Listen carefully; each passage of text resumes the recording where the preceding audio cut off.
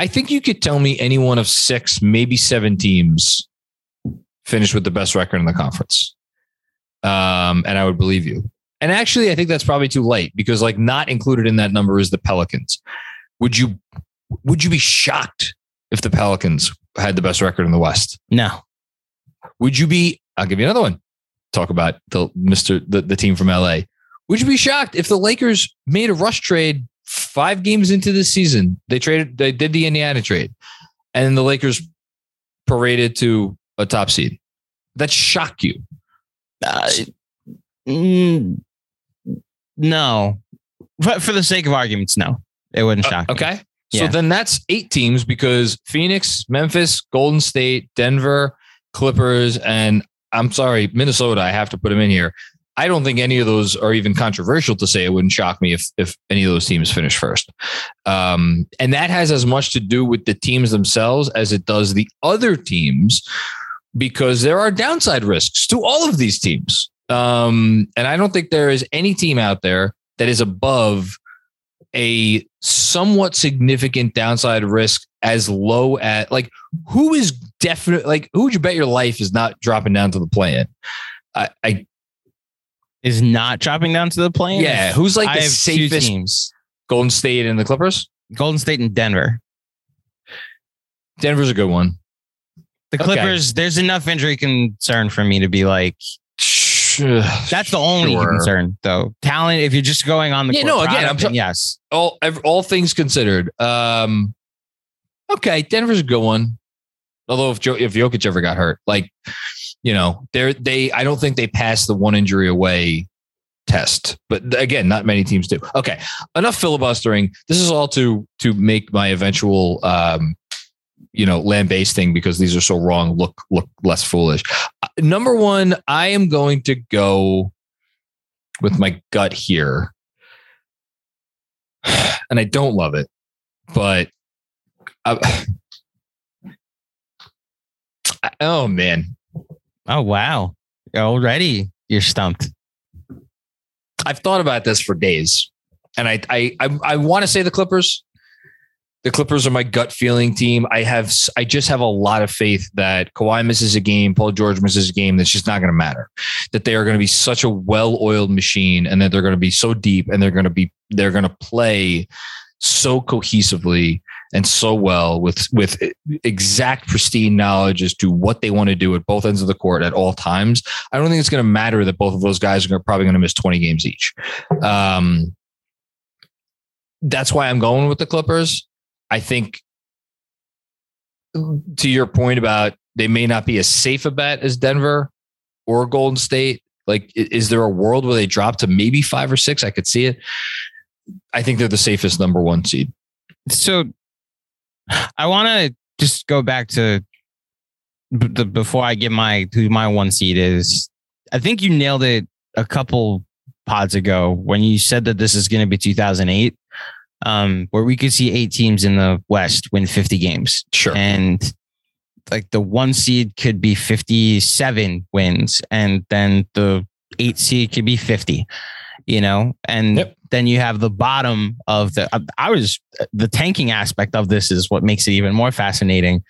Do you know how many teams lost at least 59 games in the Western Conference that year? I mean, the fact that you're asking the question, was it 3? It's 4. Wow. So you had 360 lost teams: Minnesota, Memphis, Seattle. Okay. Shout out Seattle. And then the Clippers lost 59.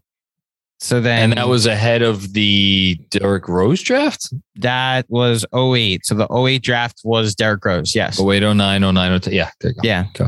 So all leading to Memphis getting the 2 pick and taking OJ Mayo. No. Chicago, that's what it was. Chicago got the 1 pick, and then Miami got the 2 pick and took Beasley, and then Memphis was OJ Mayo. Yes, gotcha. Right? So Memphis? All this to say, I don't think there's a big difference in like where we put our rankings. I think a lot of these teams are going to be separated by a game or 2 in the top 8 or 9. And I'm going with Denver as the 1 pick. Okay. As my number 1 seed. And a lot of it has to do with the fact that, and this is where I'll credit to not yet friends of the pod, probably never friends of the pod, Bill Simmons and Brian Russillo and their Over Unders podcast. Yeah. The hype that I was already probably leaning Denver to be my one pick. They had no Michael Porter Jr. and Jamal Murray all of last year. Did Porter Jr. play last year? No, he played like 7 games or 8 games. Think about that. And that was a top 10 offense. Yeah. Like sure. Now you're giving Jokic back some weapons. And I'm just going that direction and that logic with my Denver pick. So yeah, I also add in the fact that Utah played 9 games. So Utah, OKC, and potentially Portland, 3 teams that will be in the Wembanyama sweepstakes. Potentially Portland. That are in their division. Right, are in their division. So it's 3 teams that might be tanking by like December. That's fair. But they also have competition at the top of that division. They do, but that's the thing. It's 2 teams. Yep. Like when you have 3 teams taking up 20% of your schedule, or I guess at that point, like 18% of your schedule, that could lead to more, at least like the inch more of wins over the other teams in the conference. Yeah. Okay. So Denver's 1 for both of us. Oh wait, no, you have the Clippers 1. I'm going Clippers 1. I will go Denver 2. Okay. I will go Denver 2. I'm trying to be safe here. I'm just going to acknowledge that. I'm trying to be safe. Here's what I'm trying to do. I'm trying to not look ridiculous again. So, okay. Will the Clippers actually be the 1 seed? Probably not. But I think it's the safest bet for me to pick a team that's not going to be 4 or 5 or 6. That's my gut feeling there. So Clippers 1, Denver 2. Who's your 2? Golden State. Okay. So keeping with this, I will go Golden State 3. And I had the Clippers 3. So we have the same top 3, just in different orders. Okay. I want to see I think the injury, them missing 20 games will matter more. I also think the blueprint for the Clippers is when Kawhi won it with the Raptors as a 3 seed. When Kawhi won it with the Raptors as a 3 seed. So they were technically a 2 seed because they had the exact same record as Philly that year. So they went into the conference finals without home court. But yes, game 7 was in. It was the bounce around buzzer beater. Yes. Okay. Here's where I think it gets really fun because I think most people are going to have those 3 teams in their top 3. Mm-hmm. They're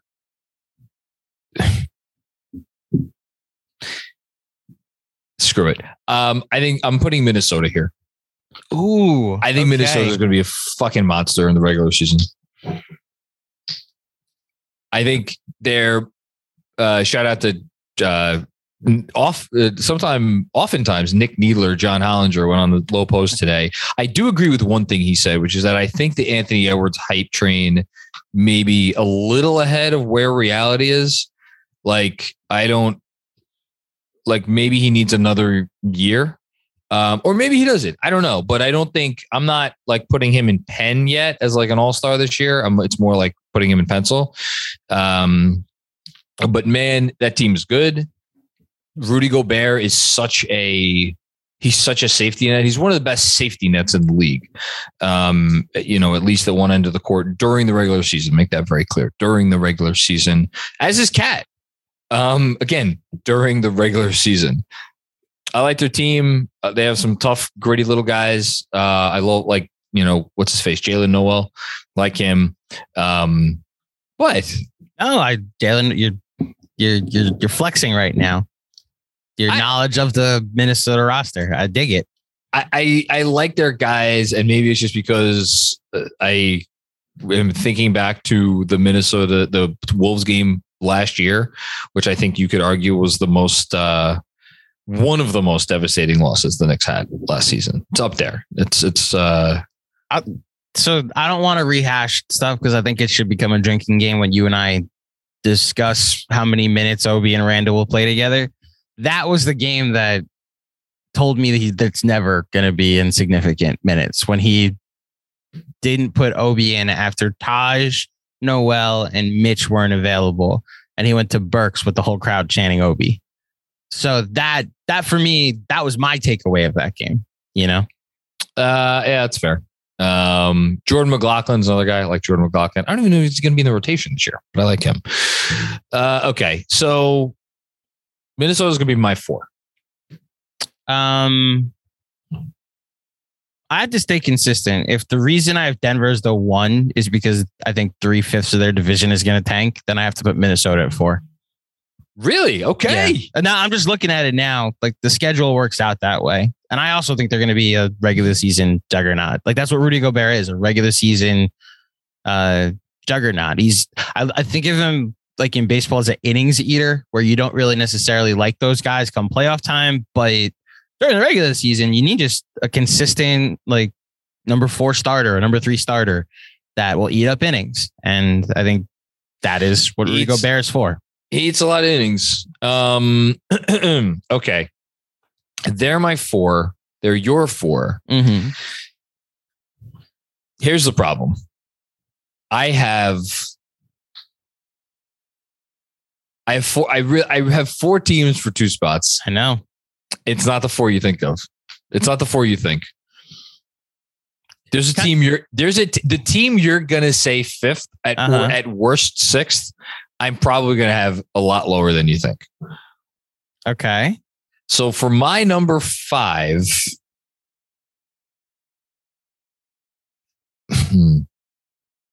I believe in them too much. I believe in their offense too much. I'm going Luka. Oh, wow. Yes, you have them. So you have him much higher than I have him, but it's makes sense because it's on brand.